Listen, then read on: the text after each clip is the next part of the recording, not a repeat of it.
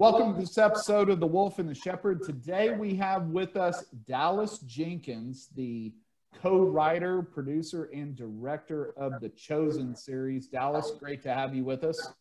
I appreciate it. Thanks for having me on. I'm curious to know what the wolf and the shepherd, which one of you actually is the wolf and which one is the shepherd?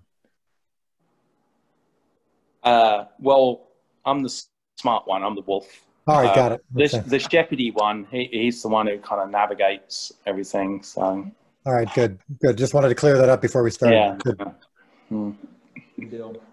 So you have the show Chosen, and it's got a huge following, and obviously we want to talk a lot about that. So I'm going to turn it over to the wolf, and he's got some questions about that and kind of walk through the show and what it's all about and all that good stuff. Spoiler alert, it's about Jesus. In case anybody was wondering, but I'm going to turn it over to the wolf and let him kind of guide us through this. So yeah, my first thing was it always set out to be like, in terms of episodes? I mean, did you always think that I'm going to produce a series that's going to be like 6-8 episodes and that's going to be it? Or did you originally think, you know what, it'd be nice to have a movie, but, I'm going to run out of time? Because, obviously when you do a series, you have more time, right? So you do like 6-8 episodes, you can get away with 3 or 4 hours. With a movie, it's hard to get away with more than, a couple of hours. So, I mean, what was your approach when you originally wrote this? Was it like, this is definitely going to be a series, or did it have some other type of, genesis to begin with? Like, Sure. I can do a movie of this. Or... Yeah, well, it started with a short film that I did for my church's Christmas Eve service. It was about the birth of Christ from the perspective of the shepherds. And I shot it on my friend's farm here, 20 minutes from me here in Illinois. And it was only intended for my church's Christmas Eve service. But in that 20-minute short film, I felt like we explored more about the story of the birth of Christ than I'd ever seen before in a portrayal. We showed what the shepherd's day was like earlier that day and how they were taking lambs into the town to sell for sacrifice. And we showed them hanging out around the campfire at night before the angels show up. And in that exploration, I just thought, boy, this is so interesting to me. And it turned out to be quite interesting to the audience. And it really made the birth of Christ and the experience of that, and that little story that's just in the Gospels only covers, a handful of verses. But in 20 minutes, we just were able to get in so much deeper, and it really brought the story to life even more than ever before for me and for a lot of the audience. And so that's where the idea for a multi-season show came from. I was also binge watching shows like Breaking Bad and The Wire and Friday Night Lights and Downton Abbey and shows like that with my wife or by myself. And I was like, boy, one of the things I love about television and the multi-season shows is that you can really dig into the characters. You really fall in love with them and you follow them from season to season, and you can take your time with the storylines, as opposed to most Jesus movies and miniseries where you go from miracle to miracle, Bible verse to Bible verse. You never get a chance to really get to know anyone. Even to some extent, you don't really get a chance to get to know Jesus, because you're only seeing him through the lens of these famous stories. And you don't get a chance to really dig into any backstory or cultural context or historical context or personality, really. So from the beginning, the plan was, we're going to do this over the course of multiple seasons, or at least we're going to try to. Obviously you never can guarantee you're going to get a chance to do multiple seasons because the show may not succeed. So the first season, when we finally finished it, and it's been out there and now it's started to really get successful and popular around the world, we now have a very good idea that we're going to be able to do 7 seasons. So that's the plan, is 7 seasons. But yeah, right. I know that's a long answer to your question, but when I first started with the short film, I didn't even have the idea of the show in my mind. Once I decided I want to do a show, yes, the plan was 7 seasons. That's where we landed on, around 7 seasons, 8 episodes per season, which really gives us the time to dig into the stories and the people in the way that they deserve. Yeah, it's interesting you gave those examples of like Breaking Bad and Friday Night Lights and all that, because you know, a lot of the time with TV shows, you have to sell the plot and then sell the characters. All right. Because people will look and say, oh yeah, this sounds interesting. I'll buy into this. And if they like the characters, they like the actors, they'll watch it. And even if the plot, you know, kind of dilutes a little bit and isn't necessarily that interesting, they'll keep with the show. But with this, they already know the plot. All right. There's no surprises. It's like, there's not really, and this is one thing I was going to ask you. It's like when you're dividing up the episodes, you're not like a traditional TV show. You're not going to have cliffhangers of what happens next, you know, type thing. It's this continuity that really, if somebody enjoyed the previous episode, then they're going to watch the next episode. It's not like what happens next type TV. Well, yes, that's true on a large scale. So people know the overall story. Jesus, you know, the Gospels cover his ministry for about 3 years. We know that he died on the cross, spoiler alert, and we know that that he rose from the dead. At least us believers believe that, but everyone knows that that's the story.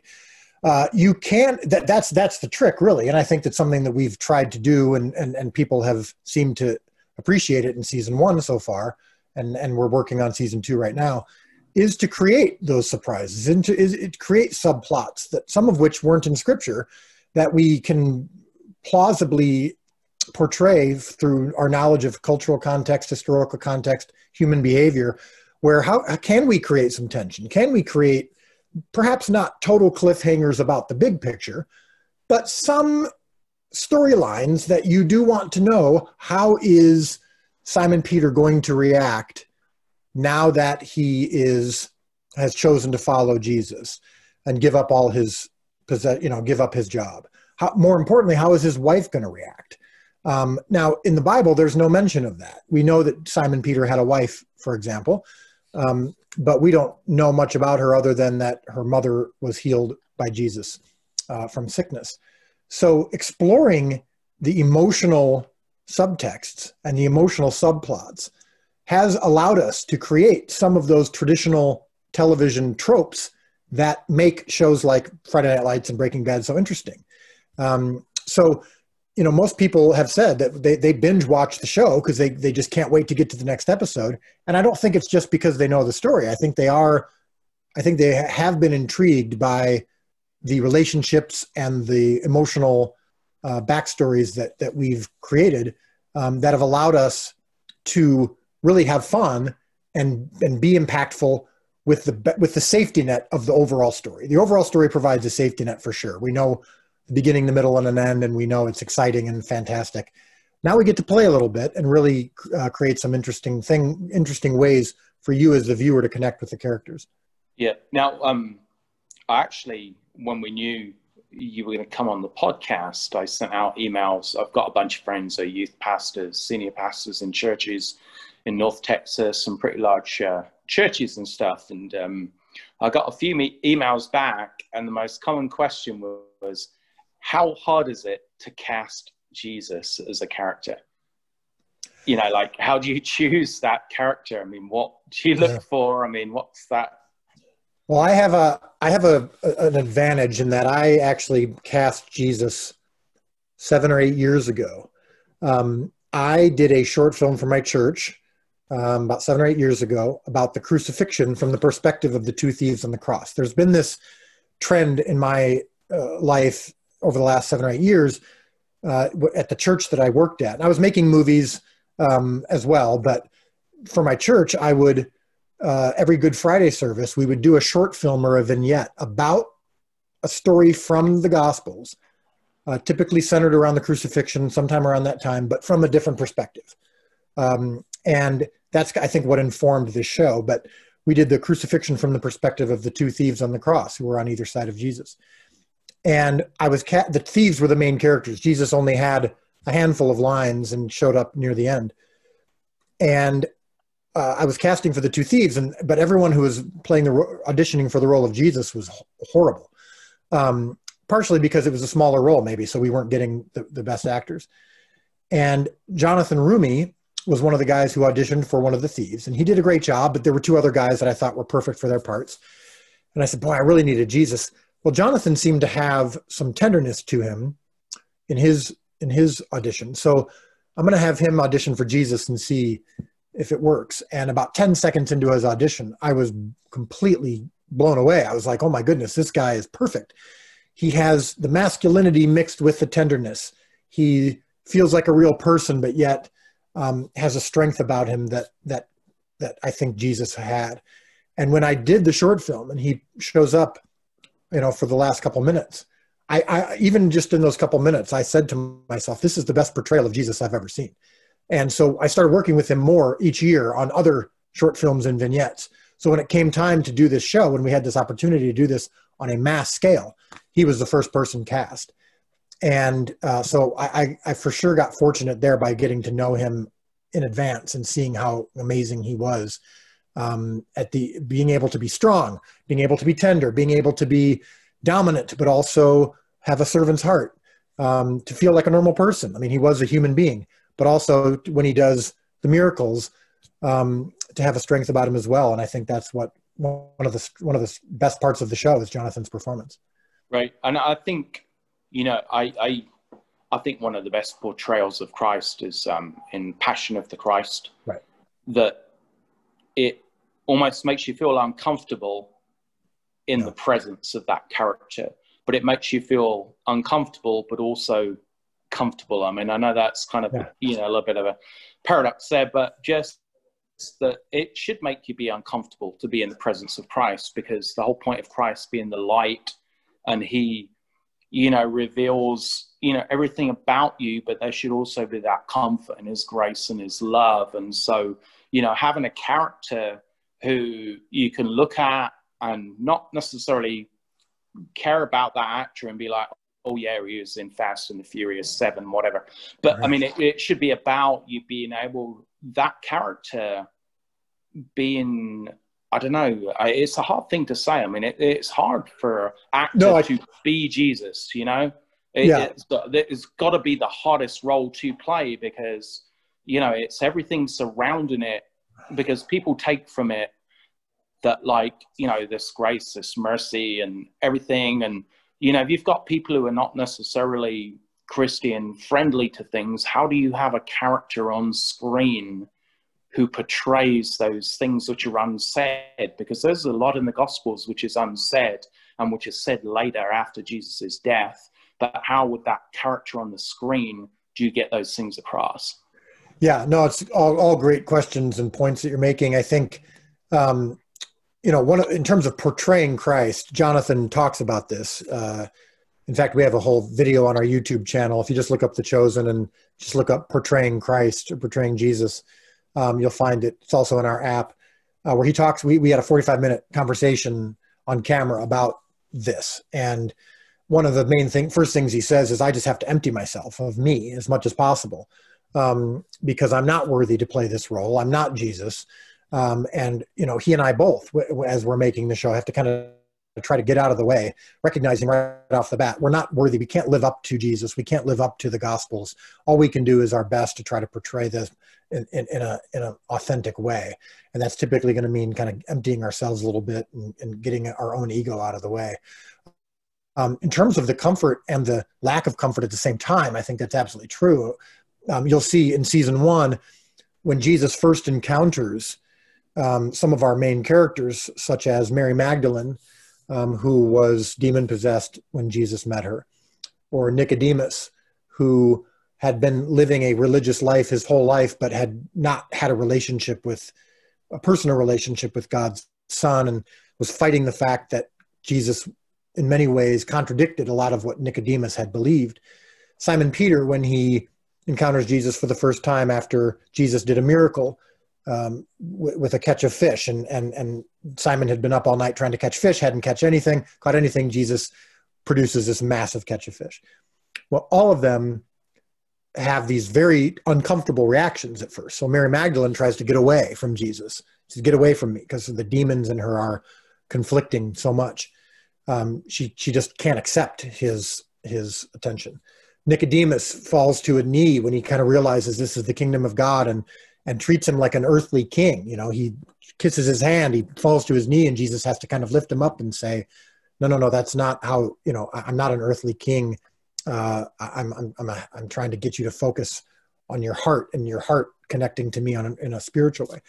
Simon Peter falls to his knees in shame and says from the Gospels, "Get away from me, I'm a sinful man." And Jesus each time pulls them in. With Mary Magdalene, he literally calls her by her real name and hugs her. And with Nicodemus, same thing. He lifts him up and says, "Blessed are you who take refuge in him," and cradles his head and tenderly. With Simon, he says, "Look at me, look up at me, fisherman." And he actually comes down to Simon's level. And after he says, look up, fisherman. And then he comes down to his level and they see eye to eye.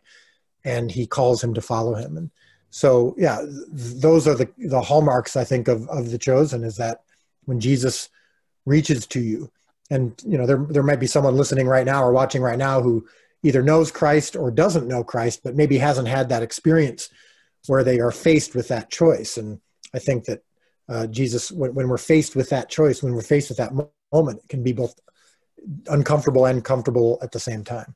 Well, I think that's one of the most beautiful things in the scriptures, whether you go from the Old Testament or the New Testament, that you look at the people who God chose to do his work, that it was such an extreme, I guess, bunch of failures, right, you know, in the real world, who he took and made fantastic things happen. I mean, even, you know, among the disciples and stuff that nobody really, you know, even in today where you're judged on social media because you're too fat, you know, you're wearing too much makeup, blah, blah, blah. There's nobody who can really get on that list of failures that were like in the scriptures. You know, I mean, there was a whole bunch of failures that if you really had to put it down and you were going to hire people, you would not have hired anybody in the Old Testament or New Testament who God chose, you know, to do these great things. And I think that's one of those wonderful things. And for me, the whole epitome of grace is that, like, you know, the people God chose to do such fantastic things, when I become self-judgmental about myself and other people, I think, wow, how God used other people who were in a far worse state than I ever was and I've ever been, but still made them do great things. But it's just hard sometimes, especially now, because there's so much more judgment with social media and stuff, that, you know, you get judged nowadays on things you would never get judged on before because nobody knew about it. And people are very, you know, it saddens me when, you know, people hang themselves because, like, people, you know, commented on their social media that, oh, you're fat, and they, you know, go hang themselves and stuff. And it's just so tragic that people, you know, put their worth on other people's opinions. And yet, you know, again, we have this great history, you know, through the scriptures of people who you could define as the worst losers in existence, and God used them to just do such magnificent things. I mean, yeah, well, that's one of the key themes of season one is, you know, we believe if you can see Jesus through the eyes of those who actually met him, you can be changed and impacted in the same way that they were. If you can identify with the problems and the questions and the concerns and the struggles of these people from the first century, you can then potentially identify with the solution and the answer. And one of the things we do is really set up who these people were before they met Jesus. And it wasn't always pretty. And it was surprising. In fact, we portray Matthew, the tax collector, who was hated by the Jews for working for the Romans and disrespected by the Romans for being Jewish. And we add this, what we believe is a plausible layer, maybe not factual, but plausible, that Matthew is also on the Asperger's spectrum or the autism spectrum. And we've had so many people who've commented specifically about him saying, if Jesus can choose him, he can choose me. I could connect with him, whether it was his special needs struggle or his being an outcast. Simon, the desperation that Simon Peter felt to get out of debt and to commit sins just to try to protect his family and himself and his livelihood. Nicodemus, caught up in the religion of his, you know, of his upbringing and unable to see past that. We really want people to be able to see that there is no place you can go that's too low for Jesus to reach in and give you grace. And that's one of the things that amazes me reading through the scriptures, that when people say it's not God ordained, or God didn't have a hand in writing the scriptures, that you could not have made up these characters in a million years, of these people in various states of desperation, or parts of their life where they were so enrolled in sin that the Spirit of God turned them around. And one thing I like about when I was reading up on your show, and it connects to one of the podcasts we did like maybe a month ago on memory, that people's memory of people is based upon environment, prejudice, and various things. And so when you have people looking at Jesus, I guess at the time, they were always looking at Jesus based upon their pre-belief, their circumstance, and everything else. But it obviously changes across time, and now everybody who sees Jesus, it's either relational in terms of how it affects them, or it's how they understand the scriptures. I mean, it's very different in, I guess, you look at a lot of other holy books, a lot of other religions. You've got what they say are normal people, and everything's indoctrinated in terms of you believe this, you believe this, you believe this. There's not much personal experience, whereas Christianity as a whole is a very personal experience. I mean, the Shepherd and I, we recorded the Christmas podcast, and we were talking about the song "O Holy Night," and there's a point when that choir kicks in where it's like God touches you. And I don't think, and there's no disrespect to other religions, but I don't think there's a thing where God touches you as much. And it's just hard to explain. It's like God touches you in such amazing places, and how to put that on screen, to get that in front of people, to just look, if you're just willing to allow God to touch you, then he will come and meet you where you're at. It doesn't matter how much of a loser you think you are. You've got to, as long as you're open to allowing God to touch you, he will come and meet you. Yeah. And that's, that's really well said. And I think that's what people say most about the show, which is we portray Jesus as, yes, the perfect human, yes, the ultimate good, the ultimate ideal, but as a man, as a human. He was born in very modest, extremely surprisingly low circumstances. Born in a stable to peasants from Nazareth, which was a very disrespected podunk town. The way he lived his life, the people that he surrounded himself with, he was constantly reminding you that he meets you where you're at. The term Emmanuel, which tends to be a Christmas term, the God with us. God with us. That's what the whole show is about. We believe that God himself, in the form of a man, in the form of the Son of the Father, came to earth and dwelt among us. And he laughed and he cried and he got injured and he got upset at times, and he did his bedtime prayers, and he respected his mom. And the first public miracle that he did was a favor for his friends because his mom asked him to, because he was at a wedding. No doubt would have danced with his friends and laughed, and all of those things. Not only do they not take away from the divinity of Christ, but we believe that the show has helped enhance the divinity of Christ in the eyes of many people, and seeing that the God of the universe dwelt among us as a human, and that's the personal. And he didn't do big show-offy things. Anytime he did a miracle, it was about the personal. He wanted to get to your heart.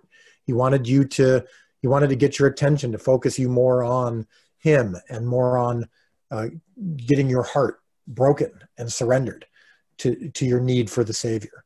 And for better or worse, whether you're a believer or not, that's that's what we're portraying in the show. And we've had non-believers and believers alike appreciate that fact, that it feels like an authentic portrayal and not just a cardboard cutout Shakespearean portrayal of Jesus, which is what we so often get. Right. Now, do you think at this point in time, it's almost impossible across normal, TV networks, TV studios, movie studios to now, given the age we're in, to actually give a accurate portrayal of Christ without having to surrender or maybe censor some of the messages from the gospel? Well, I certainly hope not, because we're not sacrificing the messages of the gospels. I think maybe that's one of the benefits of doing this outside the system. We're not financed by a major streaming service. We're not financed or produced by a big TV network. We created our own thing. We're crowdfunded. Our first season was financed by 19,000 people who invested over $10 million from around the world. We created our own app so you can watch the show completely free. And the show is now in literally every country in the world. It's been translated in approaching 50 languages.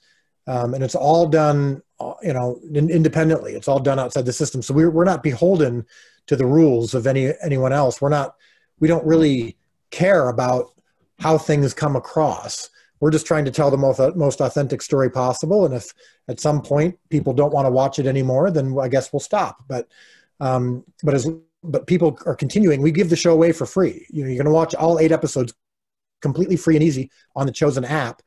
And when you connect it to your streaming device, whether it's like a Roku or Apple TV or Fire Stick or whatever, you don't have to sign in anything. You don't have to register. You don't have to pay anything. It's totally free, totally accessible. And then we say when we're done watching, or when you're done watching, if you want us to keep doing this for free for people around the world, if you want us to keep doing future seasons, you can contribute if you want, or you can buy the DVDs, or you can buy the merchandise like what I'm wearing right now. And people do it. They do it to the extent that we're financing future seasons and episodes. And as I talk to you now, I'm going to be leaving for Texas in just a day to go shoot the second half of season 2. It's working. But doing it outside the system allows us to not have to think about, when I'm writing, I don't think about how it's going to come across. I don't think about who I'm going to offend or not offend. That's the beauty of it. I mean, I guess now, the great thing with the channels of distribution we have, as opposed to 20 years ago, is that you can do something like this and you can get, this groundswell behind you to go ahead and produce a show. And, 20 years ago, it would have been very difficult. You go back 30 or 40 years ago, it would have been harder to do it, but also you didn't necessarily have the pushback from some of the networks. Now there's so much sensitivity and not wanting to offend people that, trying to get, your show on, a major network would be almost impossible, because the pushback against it would stop it. It doesn't matter about how many people want to watch it, how many people subscribe to it. It's about those 2 or 3 people who say like, oh yeah, this offends me, so let's cancel this show. I go back to some of the, Christian movies I saw maybe 20 or 30 years ago, and they were very, very lame. And, the same thing with the music, going back then, it was very, very poor. Now, I understand, that people had the right heart and stuff, but I don't think people at that time understood the market. I remember when I was, back in college in England, I was in the Christian Union, and this guy bought on this rap tape, this Christian rap tape, right? And this was like 1990, okay? And he played this tape for us, and it's literally on tape. And it went along the lines of, oh, here's the holy book. Let's open it up and take a look. Now, I wasn't expecting like, kind of mad, kind of hip hop type stuff, but you listen to it and it was cringy. And it did take a long time for, I guess, Christian music to actually get some good artists and actually break in, to the norm. And I think it's the same thing with like, TV and stuff. Introducing religion into secular TV was very difficult unless somebody has some good funding behind it, and you could get, you could be put in a position whereby, all right, I mean, I don't think now, I mean, I think it's impossible. I mean, if you wanted to go on any network, you couldn't get an outlandish kind of like Christian, based show on there. But independently now, I mean, obviously you can do it, and you can get crowdfunding, which is fantastic because, I mean, you've got believers there who want to put the money there and get the message out there. That's awesome. And I think we're in a better position now than we were 20, 30, 40 years ago, honestly. Yeah, for sure. Because the golden rule in Hollywood is he who has the gold makes the rules. And when you're beholden to the networks and the streaming services, or 20 years ago when there weren't any streaming services, there was a certain amount of studios and a certain number of networks that controlled everything. And that's their right. I mean, they earned it. They worked their way up and built these companies. But there wasn't much of an alternative, which I don't think is great for art in general, whether it's Christian art or otherwise. I think the more diversity we have, the better. And the more independence that people can have to create their own stuff, the better. But yeah, that's the beauty of this, is we're not beholden to anyone other than God and our, the people who financed this show, who we want to please. But they know, even our investors, the people who support the show know, and they knew from the beginning, look, we're doing what we believe is best for this show. And, if you like what you see, then continue to support it. But if not, that's okay too. And we're not, like, we even just on our social media, we have a huge social media following now that we develop every day. And occasionally we'll do a meme or I'll do a video or something that is irreverent or funny, or, like I remember once we wished everyone a happy Halloween, and there were a handful of people who were just horrifically offended because they think Halloween is of the devil, and they couldn't believe that a Jesus show would say happy Halloween. Yeah. And it's just kind of like, okay. Like and then some people will be like, well, why aren't you apologizing? And I'll say, well, because we didn't do anything wrong. Like we're not gonna live in this world where just because someone's offended, then that means you have to then change what you're doing. Now, of course, I'm sensitive to people, and I'm sensitive to God, and I don't want to do things that are wrong. But just because someone's offended doesn't mean that something wrong happened. And so that's, again, that independence that we have is great, because we can just say, okay, you know what, look, we're not for everybody, and that's perfectly fine. But we don't belong to someone who's going to tell us, you just bothered someone, we've decided that we're going to cancel you, or we've decided that you need to apologize, or we've decided you need to change and tone down the show to make it more palatable for more people. That's just not how we're going to operate. And we have the freedom to do that. And it's great.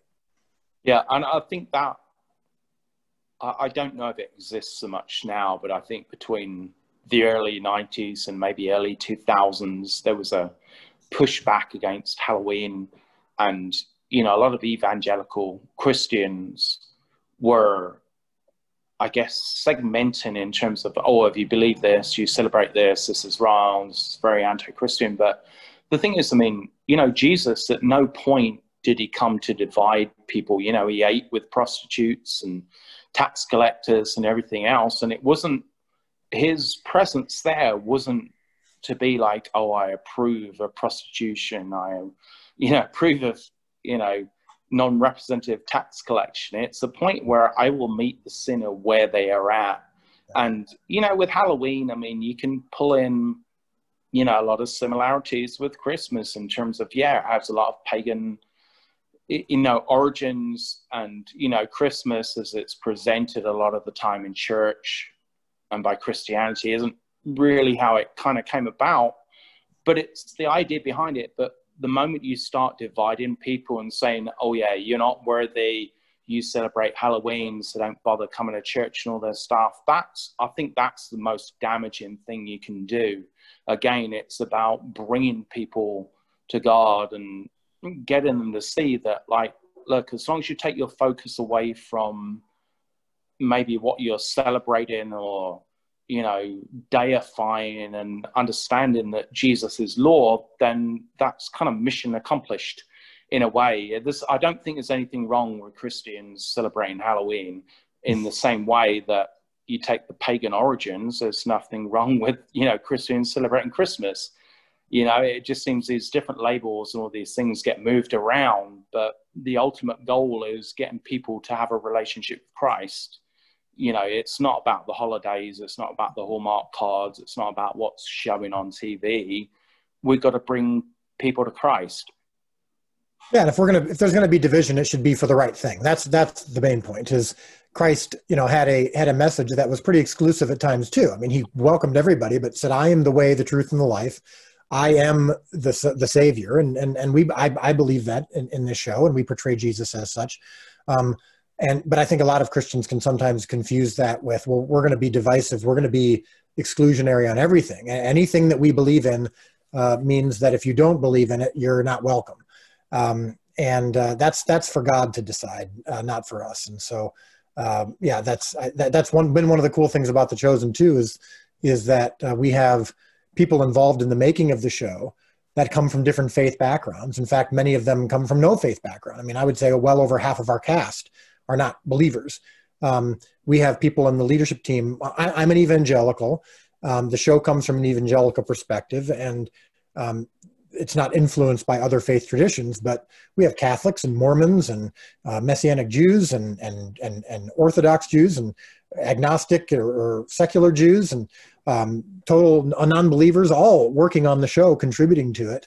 That doesn't impact the content. The content, again, is evangelical and biblical, but we are a place where if you want to contribute to getting this show out to the world, you're welcome. And if you want to support the show, you're welcome. If you want to comment on our social media and coming from a different perspective, this show has seemed to unite people from all different faith traditions because we're focused on Jesus. We're not focused on religion. We're not focused on the things that tend to trip us up, most of which all came after Jesus was here. We're focusing on portraying the authentic Jesus, and people seem to be on board with that. Well, I think, and some people get this entire misconception about social media that, from a Christianity perspective, the people you should be aiming at are the people who give you the down votes. The up votes, they're already in your corner. But the people who give you the down votes, it's those people where you've got to find and maybe meet them where they're at and kind of see why it is they're not connecting, where their issue is. Like I said, you can have your cheerleaders behind you. Those are not the people you need to convince. And, from a Christianity perspective, I mean, really meeting those people who disagree with what you do or maybe criticize, certain episodes and how you portray things. I mean, those are the people who really you want to reach out to, those people who, maybe need that love in terms of understanding that why they don't like something is not about how you've portrayed it and how you've written it. It's about their own circumstance. Sure. And maybe healing them in terms of how you portray certain things. Yeah, that's true to some extent. I mean, I think what we find is that the vast majority of criticism that we get is from believers who are angry, for whether because we wish people a happy Halloween or because we portray things that weren't explicitly in Scripture, or because we portray something as differently than how they would do it, or we made a joke on social media that they don't like, or they think that it's, we'll make a joke about our actors and they'll respond as though we're mocking God himself. And so I think there is a point to where we go, yeah, our job is to make a show. We can't make everybody happy. And if you're going to bring your own biases or prejudices to this conversation, we just don't have time to make everything right. So I think there's a point to where we can't please everybody. But to your point, I don't make the show when I'm writing. I'm not writing thinking about the audience per se. I'm not thinking about, well, how do I make sure that they understand it? How do I make sure that they like it? I mean, as an artist, you want to do that in general anyway.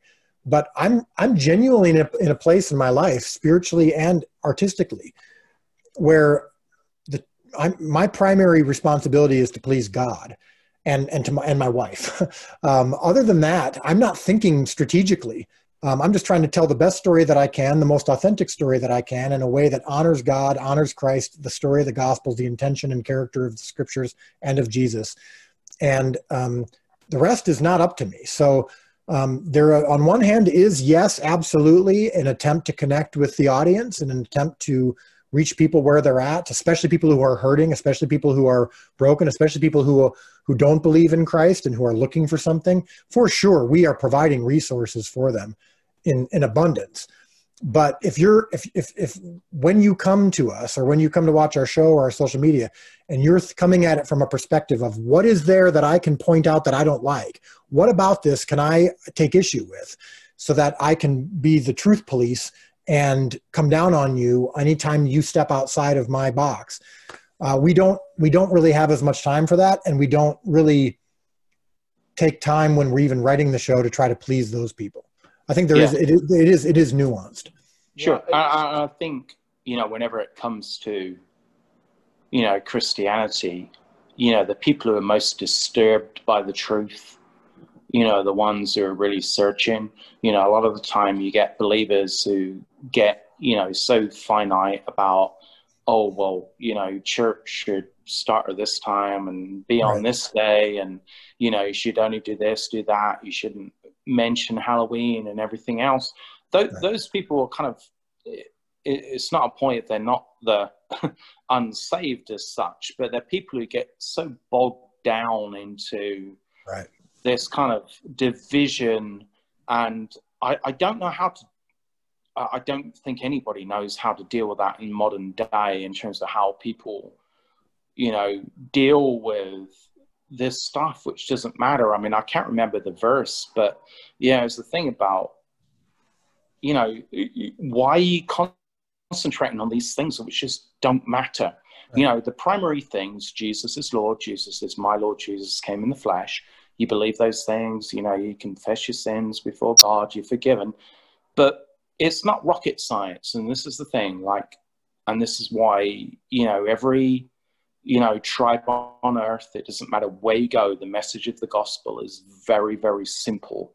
But it's got to a point where it's become overcomplicated in a way that people feel pressures that they're not saved because they're not doing this and not doing this. And it absolutely has nothing to do with the gospel. And, I don't think that the majority of TV and movies really help the situation, because I think this perfection portrayal of Jesus, and that if you don't meet this kind of standard, then you fail and you're not accepted. I don't think, a lot of the Christian messages, I guess, really concentrate as much on grace, that it doesn't matter how much of a failure you are, because, again, going back to your show, you've got the biggest collection of losers probably in the history of the world, who God used to make the most fantastic things happen. People aren't presented with that now. If they're a loser, they're labeled a loser. They don't get this, that I can be something fantastic. It's a society thing. It's not a God thing. And I think it's been differentiated to the point where people think, oh, I'm too fat, so I'm a loser, I can't do anything good ever, and I think, once you take God out of secular society, and that God can use you wherever you are, it doesn't matter what you think of yourself. It's not about what you think of yourself, what other people think. It's about what God thinks about you, and God can use you to do the most mightiest things. And that's a hard message to get across when it meets so much backlash nowadays. And I mean, I'm so happy you've done this show. I mean, I really am. I'm so proud of you when I looked at it, crowdfunding and everything else, because we need it. We really need it more now than ever. We need it. We need to tell people, you matter. God can use you. It doesn't matter where you're at. God can use you. And I love, like I said, the way you're doing your show, and, seeing it from other people's point of view of, God, Well, if giving people a better understanding of grace is the one thing that our show accomplishes, and then for sure that would be considered a success. I think the shepherd, you were going to say something a minute ago. Yeah, well, the wolf, he kind of stole my thunder there. Let's be honest. So no, that's cool. One thing that I was kind of curious about, to be honest with you, is how much, you have the story, right? And kind of like the wolf alluded to, I mean, there's no spoilers here. Everybody already knows the story, but the show's got to end. So once the show ends, do you have anything in your mind of saying, okay, we've now finished the story. Now what are we going to do? Well, I operate on what my wife calls the manna program, which is when God gave manna to the Israelites each day, he actually told them, don't store up any extra. If you do, I'm going to make it rot. He wanted them reliant on him each day for their sustenance. And I think that's what we are with this show. We intend to do 7 seasons, but I'm not really focused on the 7th season yet. I mean, we know where the story is going to go. We've outlined it. While I'm shooting season 2, we're already writing season 3. But once The Chosen ends, I'm going to take probably a year-long nap. That's going to be my first priority. And then, yes, a lot of people are saying they'd love to see the Book of Acts. They'd love to see us, kind of pursue other, periods of Scripture, and that's certainly on our mind. And but right now, we're thrilled just to have the opportunity to do season 2, and we're concentrating on making that great. It's really, really hard to make a good TV show. I think we did. I think we accomplished that in season 1. There's no guarantee that's going to happen in season 2, and so right now my focus is 100% on making sure that what I have in front of me is as good as it can be. Right. And one other thing that you had mentioned earlier, you said you're headed down to Texas for filming. Why'd you choose Texas? I mean, other than the fact that this is God's country. I was going to say, I mean, I don't think I need to sell you on it. Yeah. I mean, everybody loves Texas, but of all the places you could have chosen, why Texas? Well, we shot season 1 exclusively in Texas because there's actually a set out in the middle of nowhere in a small town called Poolville, just outside of Weatherford, about an hour from I know where that is. DFW. Yeah. There's a set that this woman built. It's relatively small, but it was kind of a first century recreation of Capernaum. And so it suited our needs for season 1. Season 2, we filmed the first half. I've been back for about a month. We filmed the first half in Utah. They have an incredible Jerusalem set out there that we made use of, and now we're back in Texas. The landscape is actually quite similar to Israel in many ways. We have some roots there. We have some connections there. We got opportunity to use land in Midlothian, Texas, where there's 700 acres that we're going to be able to use and build on and build some sets on. My family and I are probably going to be moving there in 2021 because we're setting up kind of a long-term here for the show. So there's multiple reasons between the topography, the connections we already have, and what we did in season 1. It's starting to make a lot of sense. So it won't be the only place we film. We'll be back in Utah occasionally as well. But we feel like there's a lot of places in Texas that feel like chosen country. We have a good base of support there, and people really love the show. And it makes a lot of sense for me and for my family and I. We're currently living in Illinois, which is my hometown, which I grew up in, which I love. But I think in many ways, Texas gives us a lot more freedom to do what we really love to do. So we're looking forward to the freedom part. And you don't have to hide it. You love the food down here. I mean, it's great barbecue. It's absolutely great Mexican food. I mean, look, I eat keto. I mean, I'm a high fat, low carb ketogenic diet. So Texas is made for me. So that's one of my favorite parts. Some of my favorite restaurants in the entire world are in Texas. So I can't wait. I think we missed out on calling the keto diet the Texan diet, because I didn't even realize that was a thing until this keto stuff came along. I said, well, that's what I eat. I eat a lot of meat. I eat a lot of cheese, high fat, low carb. I mean, that's what living in Texas is all about. I mean, it was the worst last label to put on something and then actually sell it. It's like, oh, you eat meat, cheese, and occasionally a potato. Oh, let's sell it for $9.99 thing a week. It's like, yeah, people have been eating like this since you know, like 1800. It's not a thing. Now, going back a little bit, do you feel that once you get the show almost off your chest, what are you going to do next? I mean, where are you going to move in terms of, is there any different way you can conceive of how you want to get, you know, the gospel of Christ across? I mean, if you get through this 7 seasons, I mean, what's going to be the next step? Or do you just feel that was your mission? Well, yeah, like I mentioned, I mean, I'm really concentrating on the next season. And I know that sounds like a cliche, but I really am not thinking ahead that far. It's not like Game of Thrones then, so. it's yeah, right. But it's, you know, in 5, you know, where I'm at in 5 years is none of my business. Right. God has that orchestrated for me, and I'm just trying to follow his plan. So I mean that genuinely.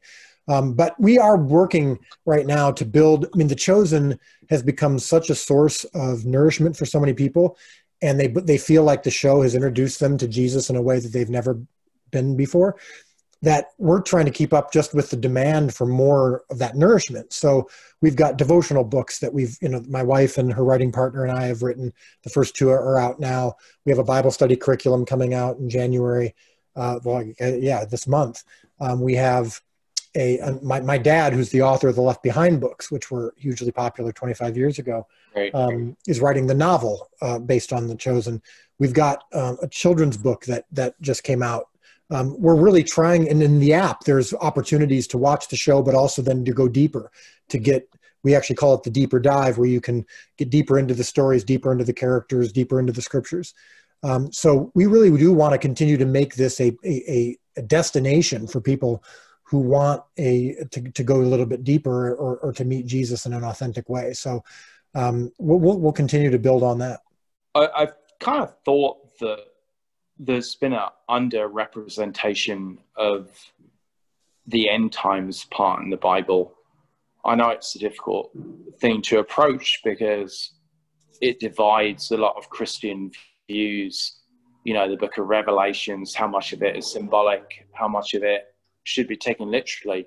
But, you know, there really has not been given, I guess, even somebody taking it commercially, you know, anybody really running with this end times thing. And I mean, you know, if you really wanted to do it, 2020 was probably the year to put out that biblical end times thing.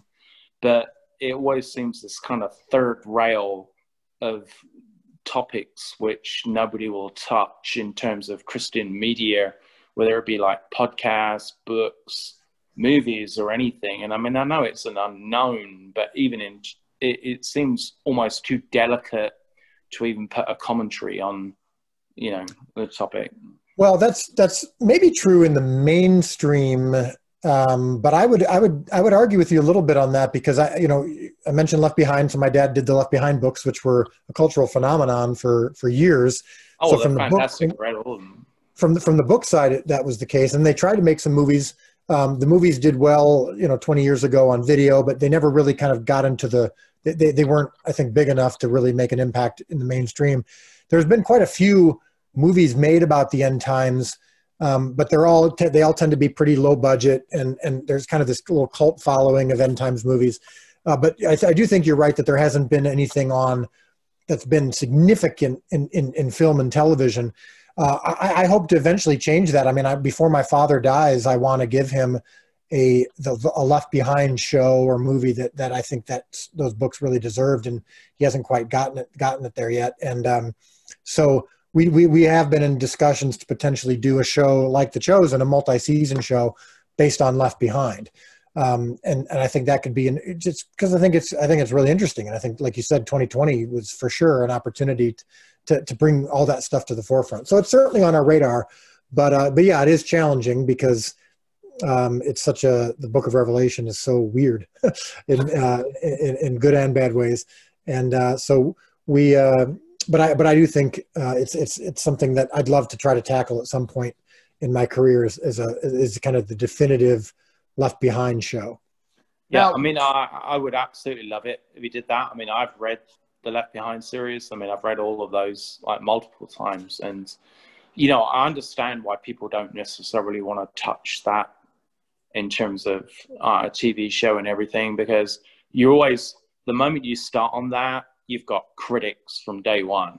I mean, even if you just had a 100% Christian audience, you're going to have critics from day one, because everybody interprets things differently. I mean, it's not like, you know, the original Gospels where, you know, it's the eyewitness accounts. And again, with your show, I mean, it does, you know, a great job in terms of that. I mean, there's no realm of kind of, oh, well, no, I think they would have seen that differently, because, you know, you're choosing it from a character, seeing it, and that's how they saw it. But once you start getting into the later books of the New Testament, I mean, it becomes very difficult, because it's like you genuinely need some divine knowledge to understand a lot of the stuff. I think in the Gospels, you don't. You just need to have an open heart. You need to have some faith, and you can accept everything which is portrayed in the Gospels. But once you get to the later books of the New Testament, you've really kind of got to have some divine knowledge to really kind of understand what's going on with stuff. And, you know, it's the thing that it's not for everybody. Not everybody needs to know everything about what's going on. And I think that's where some people fall down. It's like, well, you know, we all need to know when the end day is, or when this is happening and the day Christ is returning. No, you really don't. That's not, that's not the thing. That's not you know, on the agenda. Right. So Dallas, I'm curious, you know, you being a filmmaker and getting into this, you've got to have at least maybe an inspiration or kind of a favorite movie that was made about the Bible. I mean, I think back of 10 Commandments with Charlton Heston. And I mean, what a great movie that was in thinking about the ability that they had back then for special effects and the way that it looked. But was there... Not The Life of Brian, not that one. The Life of Brian. Oh, that was probably bigger in England. I did watch it. It was funny. But was there one of those old, you know, kind of Bible, either a movie or a mini series or whatever, that maybe you watched and was kind of an inspiration to say, you know what, that was cool, now I want to do this? Yeah, I mean, I think to some extent the majority of them were inspirations in the opposite way, meaning, and I don't even say that to criticize them. It was more just like okay, that's been done multiple times. I want to do something different. So whether it was the way Christ was portrayed, or the fact that they were Bible verse to Bible verse, miracle to miracle, you know, the fact that they were trying to fit a lot into one small dose. So most of it has been like a reaction to what I've seen, and I'm going to do something completely different. I was inspired for sure as a child by the miniseries Jesus of Nazareth, which was on every year on, you know, I think it was NBC or. But I remember, you know, as a believer, appreciating what looked like a pretty epic portrayal of my faith and what I believed in. So that was certainly, I think, early on an inspiration. The Passion of the Christ obviously is kind of the definitive portrayal of Christ from the last 25 years.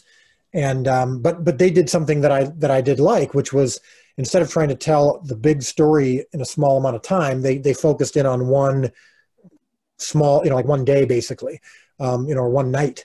And they were able to then explore it in its fullest extent. And I would say that when I describe The Chosen to people, a lot of times I use The Passion of the Christ as an example, not the style or the tone. It's actually quite melodramatic, which is different from how The Chosen is. But when you ask people, what are your favorite moments from The Passion of the Christ? I think pretty much everyone would include, there's a scene where Jesus flashes back to a moment with his mother, or his mother is flashing back to it, when Jesus is building a table and he teases her and splashes her with water. And people mention that all the time. And I always say The Chosen is filled with all of those moments. That's what The Chosen is well, you're talking about that moment where he's building a table and she's saying, oh, nobody's gonna, you know, sit at a table like this or whatever. And it, you know, it's early in the movie and you kind of have that little chuckle and you say, okay, it kind of lightens you up. And it's actually well done the way they do it, because you know you're going in, you know exactly what you're going to see, kind of like the Wolf had said before. I mean, there's no spoiler alert here. This isn't Mandalorian season 2, and Luke Skywalker appears at the end of The Mandalorian as a CGI guy, right? I mean, everybody knows the story. So when you actually kind of see this little, I don't know what you call it, like a editorial moment where you're like, you know, maybe as a carpenter, we all know he was a carpenter, that he said, hey, you know, what if we had a table like this? And you kind of have that chuckle in it, and you kind of sit back in the chair a little bit, and you're like, okay, I'm going to relax now. I'm not going to be on the edge of my seat. You know, they've settled me in. It's going to be serious, but at the same time, I can kind of settle in now. You got me comfortable. And yeah, it feels human. Yeah, it feels human. It feels relatable. It feels like the kind of shows that you normally would watch. And I think that's one of the things that's been a problem, is so many Jesus projects don't feel like anything you normally would want to watch. It's very formal, very staged, very presentational, very reverent. Reverence can be a good thing, of course, but sometimes it can detract you from humanity and from being at all anything that you can kind of engage with. And so that's one of the main things that I've tried to do with the show. And that's, you know, one thing I was thinking about when you're talking, it's almost easy to portray the divinity of Christ, but to portray the humanity of where Jesus came in the flesh, that, you know, there may have been a week or 2 weeks where there was nothing Jesus-y or godly going on. It was just a regular thing. This is the whole thing. Jesus came in the flesh.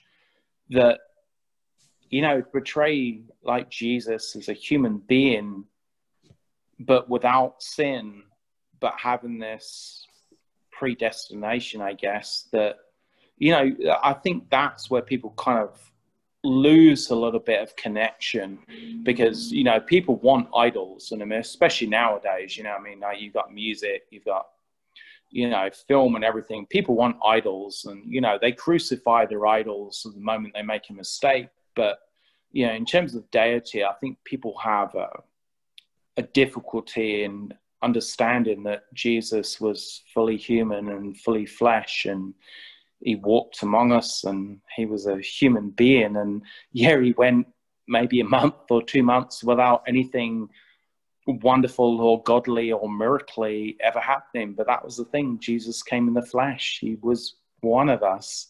He was God's son. But how do you, you know, relate to somebody who didn't come like that? I mean, it's the only deity in every religion where somebody came and, you know, walked among us and was one of us. I mean, every other religion has people, the moment they're introduced, there's some type of God with superpowers. They're like the Avengers, whatever.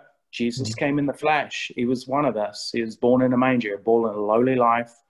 You know, Jesus came in the flesh. And I think, you know, trying to find that disconnect of how do you get people to understand, you know, there was a point in time where Jesus was just like you. He just lived a day just like you. He pooped. He maybe ate a bad diet that day. You know, maybe ate the equivalent of nachos or a pizza that day. But he came in the flesh. You know, he lived your life. And, you know, trying to jump from that, I guess, and when, you know, because the Gospels, you know, when you're talking about, again, across 3 years, I mean, that's really what it covers, is where people find it just very difficult, you know, just trying to, yeah, he was just like me for a time, just living my everyday life. He was perfect, and then he gave up his life and saved the world. I mean, that's, you know, the hard, I don't know. Yeah, not when he did it, sell, but you know what I mean. Yeah, and he did it in a way that people didn't expect. They wanted him to be a military leader. They thought he was going to kind of come in and establish this big new kingdom and be like an Avenger, and he was the opposite in many ways. And yeah, that's the hard thing that people struggled with back then, and hopefully, you know, now with a show like this, we can introduce people to that concept and see how it relates to today, and how we don't always get justice. Here on earth, we don't always get exactly what we want, and sometimes we need to surrender and be broken and concentrate on the personal relationships as opposed to trying to get everything we want politically, to try to establish revenge, try to establish what we want in the political sphere and the government. We want a Christian nation. We want our values to be the dominant values, and that's not what Jesus promised. Right.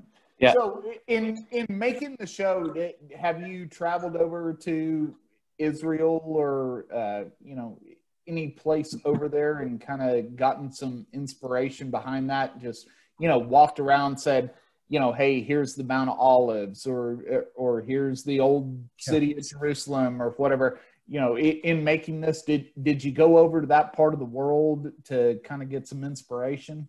Yeah. So back in 2018, before we launched the show, I went to Israel with a few of my partners and a Messianic Jewish rabbi named Jason Sobel, who is one of our biblical and historical consultants on the show. And we spent a week. I just had to be there before I made the show. I had to be where Jesus walked and go to the hometown of some of the main characters from our show, like Magdala, where Mary Magdalene is from, and Capernaum, which is where our first season is set. And that was very important, not only just for spiritual connection, but for I don't know. I mean, you can always research online, but I think until you're there and you can kind of feel the tactile, have the tactile experience and experience the history of our faith, and the Jewishness of it. I mean, I'm a Gentile, I'm an evangelical American, but it's important for me to kind of experience the Jewish roots of my faith as well, because that's who Jesus was, and that's the story of the Savior is the story of the Jewish people, first and foremost. And so that was an important thing to do for sure. And when you were over there, was there a surreal feeling? I mean, when you're walking around all these places that, historically, I mean, they all exist, Jerusalem's been there for years and all that good stuff. And you're walking around and you're saying to yourself, hey, this might be somewhere where Jesus and the disciples camped out one night, or, hey, here's, the Sea of Galilee, which is a lake, and they called it a sea, but, hey, we know they fished here and all that. That had to be kind of an interesting feeling just to be around all that. Yeah, for sure. I think everyone who goes there has a little bit of that sense. What's funny is the first couple of days, I didn't feel like I had that moment that people describe where you're standing where Jesus stood and it overwhelms you. It wasn't, I certainly appreciated it and loved it, and went to the Sea of Galilee in the spot where Jesus called Simon to follow him, which we portray in season 1. And we did several videos that are on our YouTube channel where you can see some really cool behind the scenes insights into the stories and the places. But it wasn't until I was in Magdala, where Mary Magdalene's birthplace was, where I was standing in a first century synagogue, where I felt really strongly like God was laying it on my heart, that this show was going to be the definitive portrayal of who his followers were, who Jesus's followers were. And that was a big deal. And I felt God was just laying it on my heart. I'm not going to let you screw it up. And so that was key. Being in Magdala, being in kind of some of those humble places, to me, were more impactful than being in some of these tourist locations where big churches have been built. Yeah. Now, I understand why the shepherd asked that question, because we were going to do a podcast in a few weeks about something called the Jerusalem syndrome. And it was about people who had basically, traveled to Jerusalem and just had this incredible spiritual experience and connection there. And, not necessarily even gone there for that reason, but it absolutely changed their lives. That just walking in the footprints of Christ, changes people. And I have a, firm belief that, being in the environment or being where people are, that, you can pick up on that energy. I mean, you can walk into a room and know if people have been arguing and stuff. And, this is kind of timestamp, right, in time. And I think, with like, the Holy Lands, that, it's almost impossible for you to go there and, you know, walk in the places where Jesus went and just not feel, I don't know, just something which connects with your soul, which it just explains almost everything to you there. Now, if you could have, I don't know, gone back and maybe rewritten how you did stuff with a show, would you have done stuff differently? Would you have shortened it down from, like, you know, I know you said you want to do 7 seasons, but would you have gone about it maybe a different way after you got like through the first season and stuff? Not at all, to be honest with you. And that's not to say that I don't make mistakes, and that I'm not an imperfect filmmaker and leader and whatnot. I certainly am imperfect, but this project, I surrendered it to God from the beginning. You know, I mean, this project was birthed out of failure. My previous feature film, which came out in January of 2017, called The Resurrection of Gavin Stone, which is a film that I'm very proud of and still love, but it failed at the box office, and I gave up trying. I basically said, God, if you don't want me to make another movie, that's fine, and I'm just going to surrender to. I just want to do what you want. It's not my job to feed the 5,000. It's only my job to provide the loaves and fish. And I'm not going to worry about success or failure anymore. I'm just going to worry about making sure that the loaves and fish that I do make are the best and healthiest that they can be. And if you decide to do something with it, that's up to you. But I'm done trying so hard. And so that's led to The Chosen, and that's why The Chosen is where it is. Yeah. Well, when I read actually on the thing of your show, and it said about, oh, it's the largest crowd, you know, funded source ever. You know, when I was reading through it, I thought, yeah, I mean, this would have been funded regardless. I mean, it, you know, if God wants to put his message across, it doesn't matter how or where that money is going to come from. I mean, it might be somebody dying and leaving you like $9 million. It might be whatever. I really genuinely think, from when I read through, that, you know, your show is from God. It's what God wants you to do, and the money and everything else is going to come along to make your show, because I think it's a very important thing. I mean, and, you know, looking at, I had time to watch, you know, an episode and a half today before we did this podcast, and I think it's a beautiful thing. And, you know, it's definitely God ordained. And I guarantee, you know, God's blessing and spirit is upon this show. I mean, I'm happy I'm making it, man. I honestly am. It's great to hear you, and I can't wait to see what you think after you watch all 8 episodes, because I think it just gets, the first episode and a half are just the setup, you know, in many ways. But ultimately, yeah, you know, I'm following God's lead on this, and that's that. If I can get through all 7 seasons, as broken and surrendered and as in his will as I am now, that'll be the success. Yeah. So I've got an interesting question, because, you know, people that listen to podcasts, they tend to go a little bit on the conspiratorial side. 7 seasons. The world was created in 6 days, and God rested on the 7th day. Is there any connection there? I mean, did you say it's got to be 7? Because the number 7 goes in the Bible a lot. Yeah. Did you say it's got to be 7 seasons? You know, you're talking about you're about to start filming, you know, the 2nd season, and you've already got like 7 seasons. Is there anything there, or is this a coincidence? A little bit. We were originally thinking 8 seasons. Game of Thrones was 8 seasons, and, you know, we thought that's there was kind of a nice story to be told about how we're trying to also reach 1 billion people like Game of Thrones reached, and it was just something interesting about that. And one of our partners just said, you know, for 2 reasons. One, we want to get this out as quickly as possible. We feel a sense of urgency. The world seems to be going crazy. And so that, you know, can we tell the story in 7 instead of 8, just so that it's out there quicker? That was part of it. And then, yes, absolutely, the fact that 7 is for sure a biblical number, a holy number in many ways, that contributed to it as well. But it wasn't the driving force. It's not like when I first set out to do this, it was 7 because 7 is a biblical number. That kind of revealed itself over time.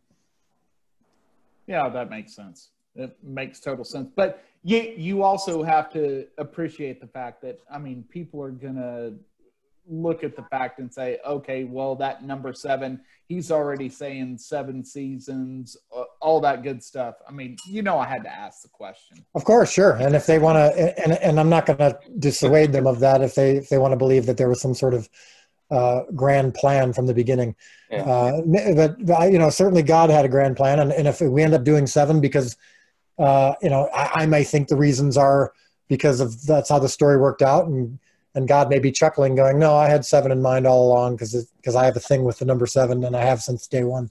So, which is perfectly fine.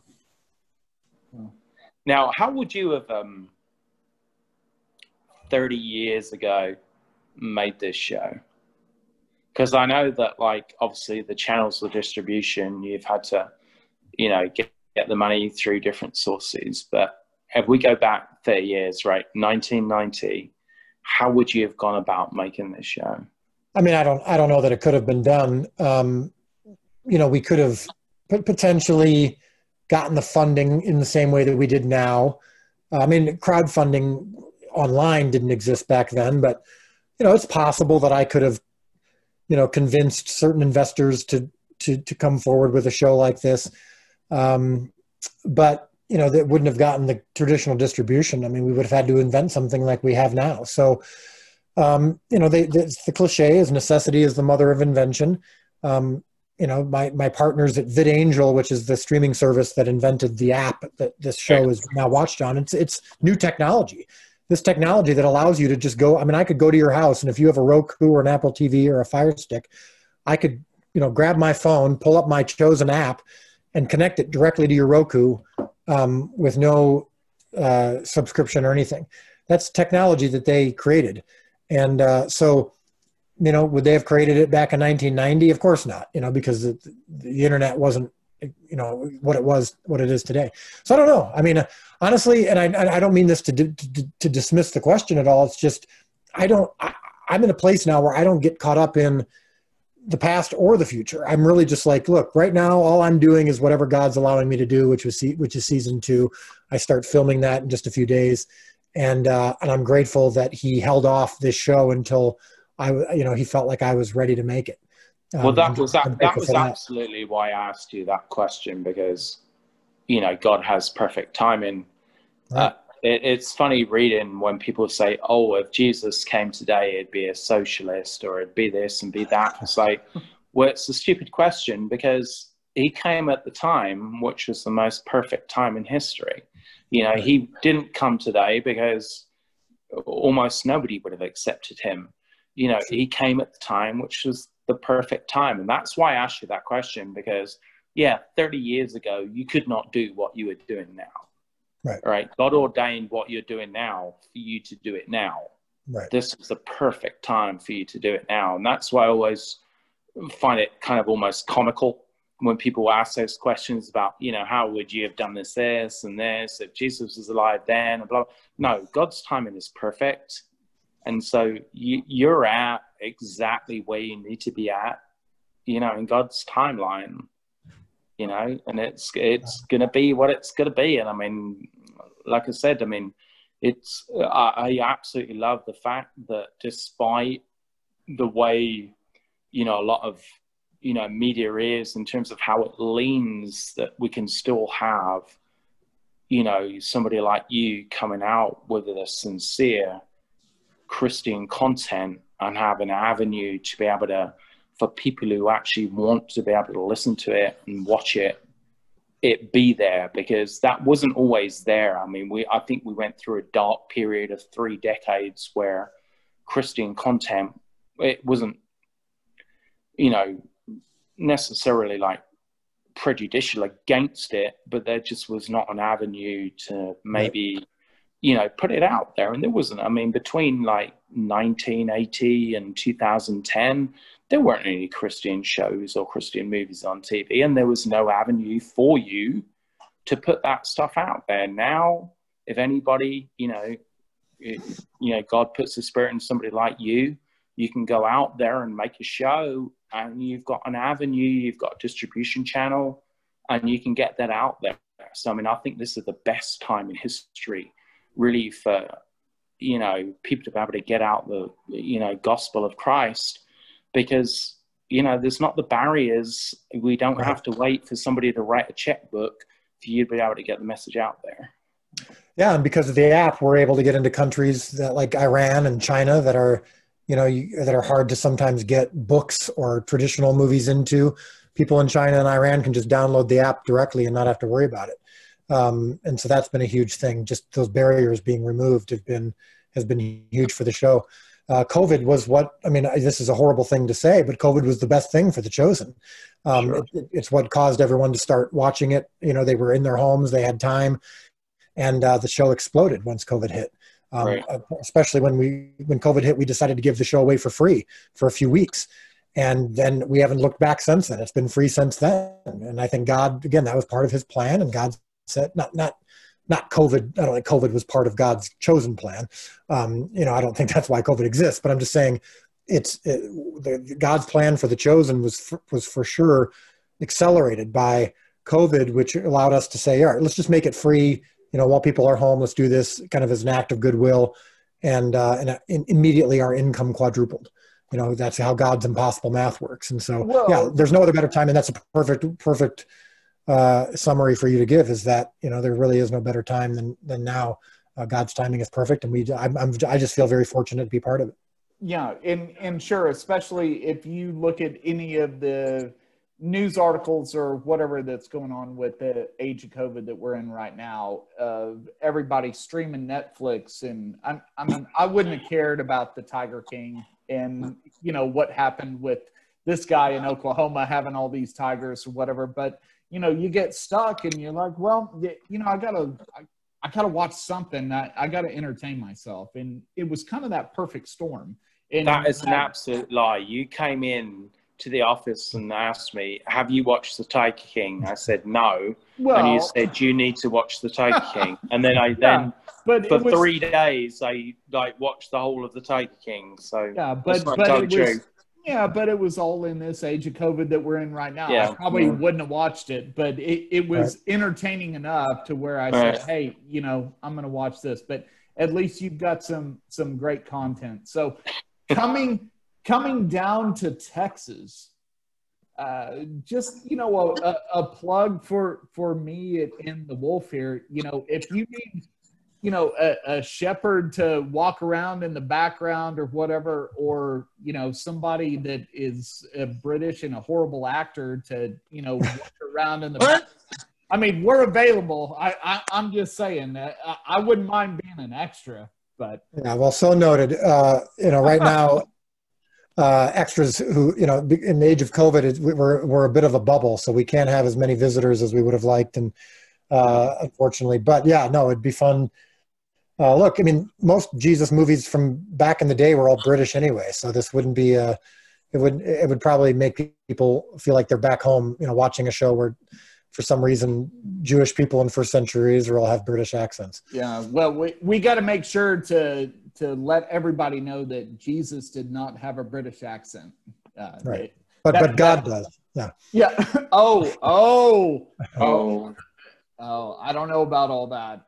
Yeah, no, I'm kidding. Now you're going to make the Wolf all happy that God has a British accent. So yeah, I think we speak the true English in the Wolf. You know? I'm guaranteed Jesus used the semicolon. So he invented it for sure. Oh, well, appreciate that. Yep. Well, Dallas, we certainly appreciate you joining us for this. And can you give us just kind of an outro, how to find the show, how to download the app, all that good stuff? You know, this is your time to shine. Give us the plugs. Well, thank you. Yeah, if you want to watch the show, it's quite easy.